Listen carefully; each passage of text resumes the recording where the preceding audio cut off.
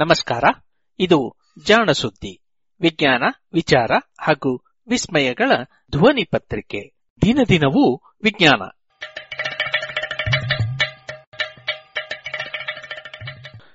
ಸಂಪುಟ 4 ಸಂಚಿಕೆ 11 ಸೆಪ್ಟೆಂಬರ್ 21, 2020. ವೈದ್ಯ ಲೋಕದ ಆಕಸ್ಮಿಕಗಳು.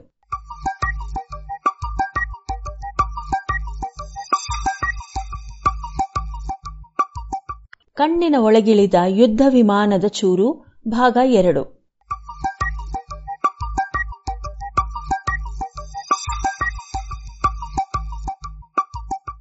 ಕಣ್ಣಿನ ಮಸೂರಕ್ಕೆ ಪರ್ಯಾಯವಾದ ವಸ್ತುವನ್ನು ಬೆಳೆಸಬೇಕೆನ್ನುವ ಚಿಂತನೆ ಇತ್ತು ಎನ್ನುವ ಬಗ್ಗೆ ಶನಿವಾರದ ಸಂಚಿಕೆಯಲ್ಲಿ ಕೇಳಿದಿರಿ. ಆದರೆ ಈ ಪರ್ಯಾಯ ವಸ್ತು ಯಾವುದು? ಈ ಕುರಿತು ಡಾ. ರಿಡ್ಲೆ ಅವರ ಆಲೋಚನೆಗೆ ಹಲವಾರು ವಸ್ತುಗಳು ಬಂದವಾದರೂ ಯಾವುದೂ ಸೂಕ್ತ ಎನಿಸಲಿಲ್ಲ. ಹೀಗೆ ಒಮ್ಮೆ ಚಿಂತನೆಯಲ್ಲಿ ತೊಡಗಿದ್ದ ಡಾ. ರಿಡ್ಲೆ ಸುಸ್ತಾಗಿ ಹಾಗೆಯೇ ಹಿಂದಕ್ಕೆ ಒರಗಿ ಕಣ್ಣು ಮುಚ್ಚಿದ್ದರು. ಅವರ ನೆನಪಿನ ಸುರಳಿ ಬಿಚ್ಚಿಕೊಂಡಿತು. ಹಠಾತ್ತಾಗಿ ಅವರಿಗೆ 2ನೇ ಮಹಾಯುದ್ಧದ ವೇಳೆ ತಾವು ಸೇವೆ ಸಲ್ಲಿಸಿದ್ದ ಘಟನೆಗಳು ನೆನಪಾದವು. ಬ್ರಿಟಿಷ್ ಯುದ್ಧ ವಿಮಾನಗಳ ಚಾಲಕರ ಮುಂದೆ ಇರುವ ಗಾಜಿನ ಮೇಲೆ ಸಿಡಿಗುಂಡು ಬಿದ್ದು ಒಡೆದಾಗ ಆ ಗಾಜಿನ ತುಂಡುಗಳು ಚಾಲಕರ ಕಣ್ಣಿನ ಒಳಗೆ ಸೇರಿ ಘಾಸಿ ಮಾಡುತ್ತಿದ್ದವು. ಇದಕ್ಕಾಗಿ ಕೆಲವು ಸಂಶೋಧಕರು ಮೂತಿಯ ಗಾಜನ್ನು ಪಾಲಿಮಿಥೈಲೇಟ್ ಮೆಟಾ ಆಕ್ರಿಲೇಟ್ ಎಂಬ ವಿಶಿಷ್ಟ ಮಾದರಿಯ ಪ್ಲಾಸ್ಟಿಕ್ ಸಂಯುಕ್ತದಿಂದ ಮಾಡುತ್ತಿದ್ದರು. ಈ ವಸ್ತು ಸಾಕಷ್ಟು ಶಕ್ತಿಶಾಲಿ ಮತ್ತು ತಕ್ಕ ಮಟ್ಟಿಗೆ ಗುಂಡು ನಿರೋಧಕವಾಗಿತ್ತು. ಒಡೆದರೂ ಬಹಳ ಚೂಪಾದ ಅಂಚುಗಳು ಇರುತ್ತಿರಲಿಲ್ಲ. ಜೊತೆಗೆ ಇದರ ತುಂಡು ಕಣ್ಣಿನ ಒಳಗೆ ನುಗ್ಗಿದರೂ ಅಲ್ಲಿ ಯಾವುದೇ ರೀತಿಯ ರಾಸಾಯನಿಕ ಬದಲಾವಣೆಗಳನ್ನು ಮಾಡುತ್ತಿರಲಿಲ್ಲ. ಅದನ್ನು ಕಣ್ಣಿನಿಂದ ಹೊರತೆಗೆದು ಕಣ್ಣಿನ ಗಾಯಕ್ಕೆ ಚಿಕಿತ್ಸೆ ಮಾಡಿದರೆ ಕಣ್ಣು ಉಳಿಯುವ ಸಾಧ್ಯತೆಯೂ ಇರುತ್ತಿತ್ತು. ಇಂತಹ ವಿಷಯಗಳನ್ನು ಡಾ. ರಿಡ್ಲೆ ಆ ಸಮಯದಲ್ಲಿ ಸಾಕಷ್ಟು ಗಮನಿಸಿದ್ದರಾದರೂ ಯುದ್ಧ ಕಾಲದಲ್ಲಿ ಅದರ ವಿಶ್ಲೇಷಣೆ ಮಾಡುವಷ್ಟು ಕಾಲಾವಕಾಶ ಇರುತ್ತಿರಲಿಲ್ಲ. ಈಗ ತೀರಾ ಆಕಸ್ಮಿಕವಾಗಿ ಆ ಸಂಗತಿಗಳು ನೆನಪಾದವು. ಅದರ ಕುರಿತಾದ ಮತ್ತಷ್ಟು ಅಧ್ಯಯನದ ನಂತರ ಕೃತಕ ಮಸೂರಕ್ಕೆ ಪಾಲಿಮಿಥೈಲೇಟ್ ಮೆಟಾ ಆಕ್ರಿಲೇಟ್ ಸಂಯುಕ್ತವೇ ಸೂಕ್ತ ಎಂದು ನಿರ್ಧರಿಸಿದರು. ಕಣ್ಣಿನಲ್ಲಿ ಕೂರಿಸುವುದಕ್ಕೆ ಮುನ್ನ ಪಾಲಿಮಿಥೈಲೇಟ್ ಮೆಟಾ ಆಕ್ರಿಲೇಟ್ ಬಳಸಿ ಮಾಡಿದ ಕೃತಕ ಮಸೂರವನ್ನು ಕ್ರಿಮಿಗಳಿಂದ ಮುಕ್ತಗೊಳಿಸಬೇಕು. ಆದರೆ ಆ ಸಂಯುಕ್ತದ ರಾಸಾಯನಿಕ ರಚನೆಯನ್ನು ಹಾಳು ಮಾಡದ ಕ್ರಿಮಿನಾಶಕ ಯಾವುದೆಂದು ಯಾರಿಗೂ ತಿಳಿದಿರಲಿಲ್ಲ. ಇಂತಹ ವಸ್ತುವನ್ನು ಶರೀರದ ಒಳಗೆ ಚಿಕಿತ್ಸೆಗಾಗಿ ಸೇರಿಸುವ ಪ್ರಯೋಗ ಇತಿಹಾಸದಲ್ಲಿ ಅದೇ ಮೊದಲು. ಪ್ರತಿ ಹೆಜ್ಜೆಯಲ್ಲೂ ಹೊಸ ಸವಾಲುಗಳು, ವಿಭಿನ್ನ ಕಲಿಕೆಗಳು ಇರುವುದರಲ್ಲಿ ಅತ್ಯಂತ ಸೌಮ್ಯವೂ ಪ್ರಭಾವಶಾಲಿಯೂ ಆದ ಸೆಟ್ರಿಮೈಡ್ ಎಂಬ ದ್ರಾವಣವನ್ನು ಬಳಸಿದರು. ಕೆಲವು ರೋಗಿಗಳಲ್ಲಿ ಅದು ಕೂಡ ಪ್ರತಿಕ್ರಿಯೆ ತೊಡಗಿದ್ದರಿಂದ ಮುಂದೆ ಕೃತಕ ಮಸೂರಕ್ಕಾಗಿಯೇ ಬೇರೆಯೇ ಕ್ರಿಮಿನಾಶಕ ಅಭಿವೃದ್ಧಿಯಾಯಿತು.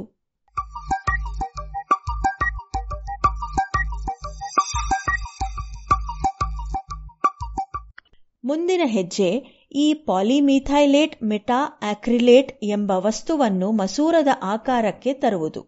ಈ ಕೆಲಸಕ್ಕೆ ಜಾನ್ ಪೈಕ್ ಎಂಬ ತಜ್ಞರು ಮುಂದೆ ಬಂದರು. ಆ ವೇಳೆಗೆ ಮಾರುಕಟ್ಟೆಯಲ್ಲಿ ದೊರೆಯುತ್ತಿದ್ದ ವಾಣಿಜ್ಯ ಉದ್ದೇಶದ ಪಾಲಿಮಿಥೈಲೇಟ್ ಮೆಟಾ ಆಕ್ರಿಲೇಟ್ ಸಂಪೂರ್ಣ ಪಾರದರ್ಶಕವಾಗಿ ಇರಲಿಲ್ಲ. ಹೀಗಾಗಿ ಜಾನ್ ಪೈಕ್ ಅವರು ತಮ್ಮ ಪರಿಚಯದ ಐಸಿಐ ಎಂಬ ಪ್ರಖ್ಯಾತ ರಾಸಾಯನಿಕ ಕಂಪನಿಯ ಸಹಾಯ ಕೇಳಿದರು. ಅಲ್ಲಿನ ಪಾಲಿಮರ್ ತಜ್ಞ ಡಾ. ಜಾನ್ ಹಾಲ್ಟ್ ಅವರಿಗೆ ವಿಷಯ ತಿಳಿಸಿ ಅತ್ಯಂತ ಶುದ್ಧ ರೂಪದ ಯಾವುದೇ ಬೆರಕೆ ಇಲ್ಲದ ಪಾಲಿಮಿಥೈಲೇಟ್ ಮೆಟಾ ಆಕ್ರಿಲೇಟ್ ತಯಾರಿಸಿಕೊಡುವಂತೆ ಕೇಳಿದರು. ಈ ಪ್ರಯೋಗದ ಮಹತ್ವವನ್ನು ಅರಿತ ಡಾ. ಹಾಲ್ಟ್ ಅವರು ಬಹಳ ಶ್ರಮವಹಿಸಿ ಅತ್ಯಂತ ಶುದ್ಧ ರೂಪದ ಪಾಲಿಮಿಥೈಲೇಟ್ ಮೆಟಾ ಆಕ್ರಿಲೇಟ್ ತಯಾರಿಸಿಕೊಟ್ಟರು. ಭವಿಷ್ಯದ ಕೃತಕ ಮಸೂರಗಳಿಗೆ ಈ ವಸ್ತು ದಶಕಗಳ ಕಾಲ ಮಾದರಿಯಾಗಿತ್ತು. ಇದನ್ನು ಬಳಸಿ ಜಾನ್ ಪೈಕ್ ಮಸೂರಗಳ ಮಾದರಿ ತಯಾರಿಸಿದರು. ಪ್ರತಿಯೊಂದೂ ಮಾದರಿಯ ಮಸೂರದ ಸಾಮರ್ಥ್ಯವನ್ನು ಬಹಳ ನಿಷ್ಕೃಷ್ಟ ಲೆಕ್ಕಾಚಾರಗಳಿಂದ ಅಳೆಯಲಾಯಿತು. ಯಾವುದೇ ಅಡ್ಡದಾರಿ ಹಿಡಿಯದೆ, ಆತುರ ಬೀಳದೆ, ಸರಿಯಾದ ರೋಗಿಯನ್ನು ಹುಡುಕಿ ಅವರಿಗೆ ಕೃತಕ ಮಸೂರ ಅಳವಡಿಸುವ ಸಾವಕಾಶದ ದಾರಿಯನ್ನು ಡಾಕ್ಟರ್ ರಿಡ್ಲೆ ಅನುಸರಿಸಿದರು. ಮುಖ್ಯವಾಗಿ ಒಂದು ಕಣ್ಣಿನಲ್ಲಿ ಮಾತ್ರ ಪೊರೆ ಬೆಳೆದಿರುವ ರೋಗಿಗಳನ್ನು ಹುಡುಕುತ್ತಿದ್ದರು. ಈ ಕೃತಕ ಮಸೂರದಿಂದ ಒಂದು ಕಣ್ಣು ಹಾಳಾದರೆ ಕನಿಷ್ಠ ಮತ್ತೊಂದು ಕಣ್ಣಾದರೂ ಉಳಿದಿರುತ್ತದೆ ಎಂದು ಅವರ ಆಶಯ. ಈ ಹುಡುಕಾಟದಲ್ಲಿ ಅವರಿಗೆ 45 ವರ್ಷ ವಯಸ್ಸಿನ ಓರ್ವ ಮಹಿಳೆ ದೊರೆತರು. ಮೊದಲು ಸಾಮಾನ್ಯವಾಗಿ ಅವರಿಗೆ ಕಣ್ಣಿನ ಪೊರೆಯ ಶಸ್ತ್ರಚಿಕಿತ್ಸೆ ನಡೆಸಿ ಯಾವುದೇ ತೊಂದರೆ ಆಗಿಲ್ಲ ಎಂದು ಖಾತ್ರಿಯಾದ ನಂತರ 3 ತಿಂಗಳು ಕಳೆದು 1949 ನವೆಂಬರ್ನಲ್ಲಿ ಮೊಟ್ಟ ಮೊದಲ ಬಾರಿಗೆ ಕೃತಕ ಮಸೂರವನ್ನು ಆಕೆಯ ಕಣ್ಣಿಗೆ ಅಳವಡಿಸಿದರು. ಆಕೆ ಬಹಳ ಚೆನ್ನಾಗಿ ಚೇತರಿಸಿಕೊಂಡರು. ಲೆಕ್ಕಾಚಾರಗಳಲ್ಲಿ ಸ್ವಲ್ಪ ಏರುಪೇರು ಆಗಿದ್ದರಿಂದ ನೈಸರ್ಗಿಕ ಮಸೂರಕ್ಕಿಂತ ಈ ಕೃತಕ ಮಸೂರ ಸ್ವಲ್ಪ ದಪ್ಪನಾಗಿತ್ತು. ಬಿಂಬ ಸ್ಪಷ್ಟವಾಗಿ ಮೂಡದಿದ್ದರೂ ಮಸೂರ ಇಲ್ಲದ ಪರಿಸ್ಥಿತಿಗಿಂತ ಇದು ಬಹಳ ಉತ್ತಮವಾಗಿತ್ತು. ಇದರಿಂದ ಪ್ರೋತ್ಸಾಹಿತರಾದ ಡಾಕ್ಟರ್ ರಿಡ್ಲೆ ಲೆಕ್ಕಾಚಾರಗಳನ್ನು ಮತ್ತಷ್ಟು ಸ್ಪಷ್ಟವಾಗಿಸುತ್ತಾ ಹೋದರು. ಹೀಗೆ ಮುಂದುವರೆದಂತೆಲ್ಲ ಅತ್ಯುತ್ತಮ ಫಲಿತಾಂಶಗಳನ್ನು ನೀಡಬಲ್ಲ ಕೃತಕ ಮಸೂರಗಳು ತಯಾರಾದವು.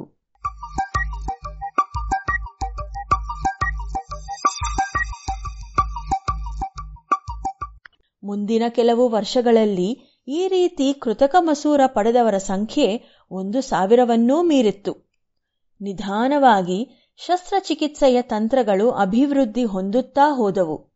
ಡಾಕ್ಟರ್ ರಿಡ್ಲೆ ಅವರ ತಂಡದ ಶ್ರಮ ಸಾರ್ಥಕವಾಗಿತ್ತು. ಅನೇಕ ಪ್ರಸಿದ್ಧ ವೈದ್ಯರು ಡಾಕ್ಟರ್ ರಿಡ್ಲೆ ಅವರ ಕೆಲಸವನ್ನು ಶ್ಲಾಘಿಸಿದರು. ಅಂತೆಯೇ ವಿರೋಧಿಗಳಿಗೂ ಕೊರತೆ ಇರಲಿಲ್ಲ. ಕೃತಕ ಮಸೂರದ ಚಿಕಿತ್ಸೆ ಸಫಲವಾಗದ ರೋಗಿಗಳನ್ನು ಹಿಡಿದು ಡಾಕ್ಟರ್ ರಿಡ್ಲೆ ಅವರನ್ನು ತಾರಾಮಾರ ವಿಮರ್ಶಿಸುವ ಹಲವಾರು ಪ್ರಸಿದ್ಧ ವೈದ್ಯರೂ ಇದ್ದರು. ಕೃತಕ ಮಸೂರ ಕೂರಿಸುವ ಪ್ರಯತ್ನಗಳನ್ನು ಮಾಡಿದ ಕೆಲವು ವೈದ್ಯರ ಯತ್ನಗಳು ವಿಫಲವಾದವು. ಹೀಗಾಗಿ ಒಂದು ಹಂತದಲ್ಲಿ ಕೃತಕ ಮಸೂರಗಳನ್ನು ತಿರಸ್ಕರಿಸುವ ಪ್ರಯತ್ನಗಳೂ ನಡೆದಿದ್ದವು. ಇದರ ಅತೀ ಮುಖ್ಯ ಕಾರಣವೆಂದರೆ ಕೃತಕ ಮಸೂರಗಳ ಗುಣಮಟ್ಟ. ಅದು ಬದಲಾಗದ ಹೊರತು ಈ ಕ್ಷೇತ್ರ ಬೆಳೆಯುವಂತೆ ಇರಲಿಲ್ಲ. 1970ರ ದಶಕದಲ್ಲಿ ಕೃತಕ ಮಸೂರಗಳಿಗೆ ಮತ್ತೊಮ್ಮೆ ಕಾಯಕಲ್ಪ ಒದಗಿತು. ಪಾಲಿಮರ್ ತಂತ್ರಜ್ಞಾನ ವಿಕಾಸವಾಗುತ್ತಿದ್ದಂತೆ ಕೃತಕ ಮಸೂರಗಳ ಗುಣಮಟ್ಟ ಬದಲಾಗುತ್ತಾ ಹೋಯಿತು. ನೈಸರ್ಗಿಕ ಮಸೂರದಂತೆ ಬಾಗಿ ಬಳುಕಬಲ್ಲ ಕೃತಕ ಮಸೂರಗಳೂ ಬಂದವು. ಕಣ್ಣಿನಲ್ಲಿ ಕೂರಿಸಿದಾಗ ಅವುಗಳು ಜಾರದಂತೆ ಹಿಡಿದು ನಿಲ್ಲಿಸಬಲ್ಲ ತಂತ್ರಜ್ಞಾನ ಬಂದಿತು. ಸದ್ಯದ ಮೈಕ್ರೋ ನ್ಯಾನೋ ತಂತ್ರಜ್ಞಾನಗಳು ಕೃತಕ ಕಣ್ಣನ್ನೇ ತಯಾರು ಮಾಡಬಲ್ಲಷ್ಟು ಶಕ್ತವಾಗಿದೆ. ಕಣ್ಣು ಇಲ್ಲದವರಿಗೆ ಅಥವಾ ಕಣ್ಣು ಕಳೆದುಕೊಂಡವರಿಗೆ ಈ ರೀತಿಯ ವಿಶೇಷ ಕಣ್ಣನ್ನು ತಯಾರಿಸಲು ಪ್ರಯತ್ನಗಳು ನಡೆದಿವೆ. ಬಯೋನಿಕ್ ಕಣ್ಣು ಎಂದು ಕರೆಯಲ್ಪಡುವ ಮಾದರಿಯನ್ನು ಈಗಾಗಲೇ ಪರೀಕ್ಷಾರ್ಥವಾಗಿ ತಯಾರಿಸಲಾಗಿದೆ.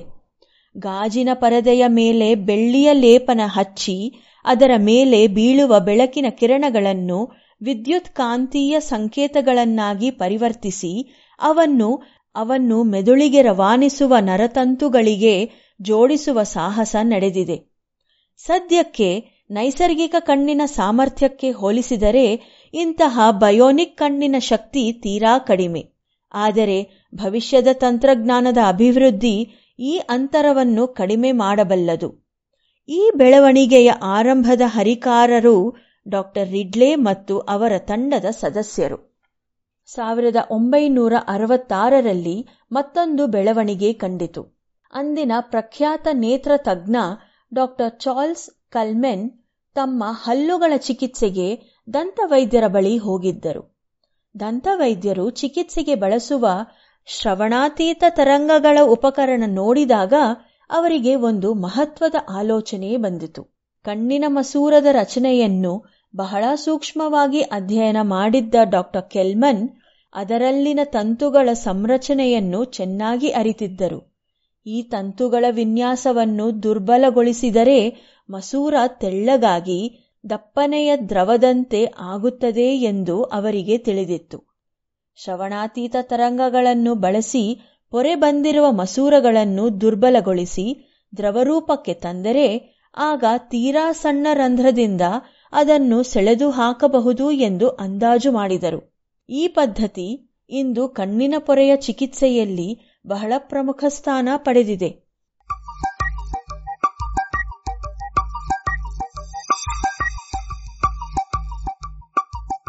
ನಿಸರ್ಗದ ಜೀವವಿಕಾಸ ಪ್ರಕ್ರಿಯೆಯಲ್ಲಿ ಕಣ್ಣಿನ ಮಹತ್ವ ಪ್ರಮುಖವಾದದ್ದು. ನೀರಿನಲ್ಲಿ ಆರಂಭವಾದ ಜೀವವಿಕಾಸ ಬಹುಕಾಲದ ನಂತರ ನೆಲಕ್ಕೆ ಬಂದಿತು. ಆಗ ಕಣ್ಣುಗಳ ವಿನ್ಯಾಸ ಸಾಕಷ್ಟು ಬದಲಾಯಿತು. ವಿಕಾಸ ಮುಂದುವರೆದಂತೆ ಪ್ರತಿಯೊಂದು ಜೀವಿಯಲ್ಲೂ ಕಣ್ಣಿನ ಸಂಕೀರ್ಣತೆ ಹೆಚ್ಚುತ್ತಾ ಹೋಗಿ ಅದು ಮನುಷ್ಯನ ಹಂತದಲ್ಲಿ ಬಹಳ ಉತ್ತುಂಗಕ್ಕೆ ಏರಿದೆ. ಸುಮಾರು 40 ವರ್ಷಗಳ ಸ್ವಾಭಾವಿಕ ಜೀವನಕ್ಕೆ ಸಾಕಾಗುವಷ್ಟು ಗಟ್ಟಿತನವನ್ನು ನಿಸರ್ಗ ನಮ್ಮ ಕಣ್ಣುಗಳಿಗೆ ನೀಡಿದೆ. ತನ್ನ ಬುದ್ಧಿಶಕ್ತಿಯಿಂದ ಬದುಕಿನ ಕಾಲಾವಧಿ ಹೆಚ್ಚಿಸಿಕೊಂಡ ಮನುಷ್ಯ ಅದಕ್ಕೆ ಪ್ರತಿಯಾಗಿ ಕೆಲವು ಹೊಂದಾಣಿಕೆಗಳನ್ನು ನಿಸರ್ಗದ ಜೊತೆ ಮಾಡಿಕೊಳ್ಳಬೇಕು. ಆದರೆ ವಿಜ್ಞಾನ ಈ ಹೊಂದಾಣಿಕೆಗಳನ್ನು ಮನುಷ್ಯನ ಪರವಾಗಿ ತೂಗುತ್ತಿದೆ. ಕಣ್ಣಿನ ಪೊರೆ ನಿಸರ್ಗದ ಸಹಜ ನಡವಳಿಕೆ. ಅದರ ಚಿಕಿತ್ಸೆ ಮನುಷ್ಯನ ಬುದ್ಧಿಶಕ್ತಿಯ ವಿಜಯದ ಸಂಕೇತ. ಈ ಬೆಳವಣಿಗೆಗಳಲ್ಲಿ ಆಕಸ್ಮಿಕಗಳ ಪಾತ್ರ ಹಿರಿದು. ಅದಕ್ಕಿಂತ ಹೆಚ್ಚಿನದು ಅಂತಹ ಆಕಸ್ಮಿಕಗಳನ್ನು ಗ್ರಹಿಸುವ ತಾಳ್ಮೆ ಮತ್ತು ಚಿಂತನೆ. ಮನುಕುಲ ಅದೆಷ್ಟೆಷ್ಟು ಸಾಧಕರಿಗೆ ಆಭಾರಿಯಾಗಿ ಇರಬೇಕೆಂಬುದನ್ನು ಬಲ್ಲವರಿಲ್ಲ.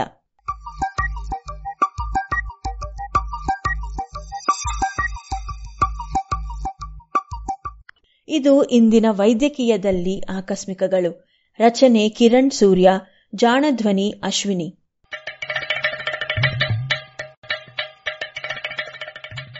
ಜಾಣ ಸುದ್ದಿಯ ಬಗ್ಗೆ ಸಲಹೆ ಸಂದೇಹಗಳು ಇದ್ದಲ್ಲಿ ನೇರವಾಗಿ 9886640328 ಈ ನಂಬರಿಗೆ ವಾಟ್ಸಪ್ ಮಾಡಿ, ಇಲ್ಲವೇ ಕರೆ ಮಾಡಿ.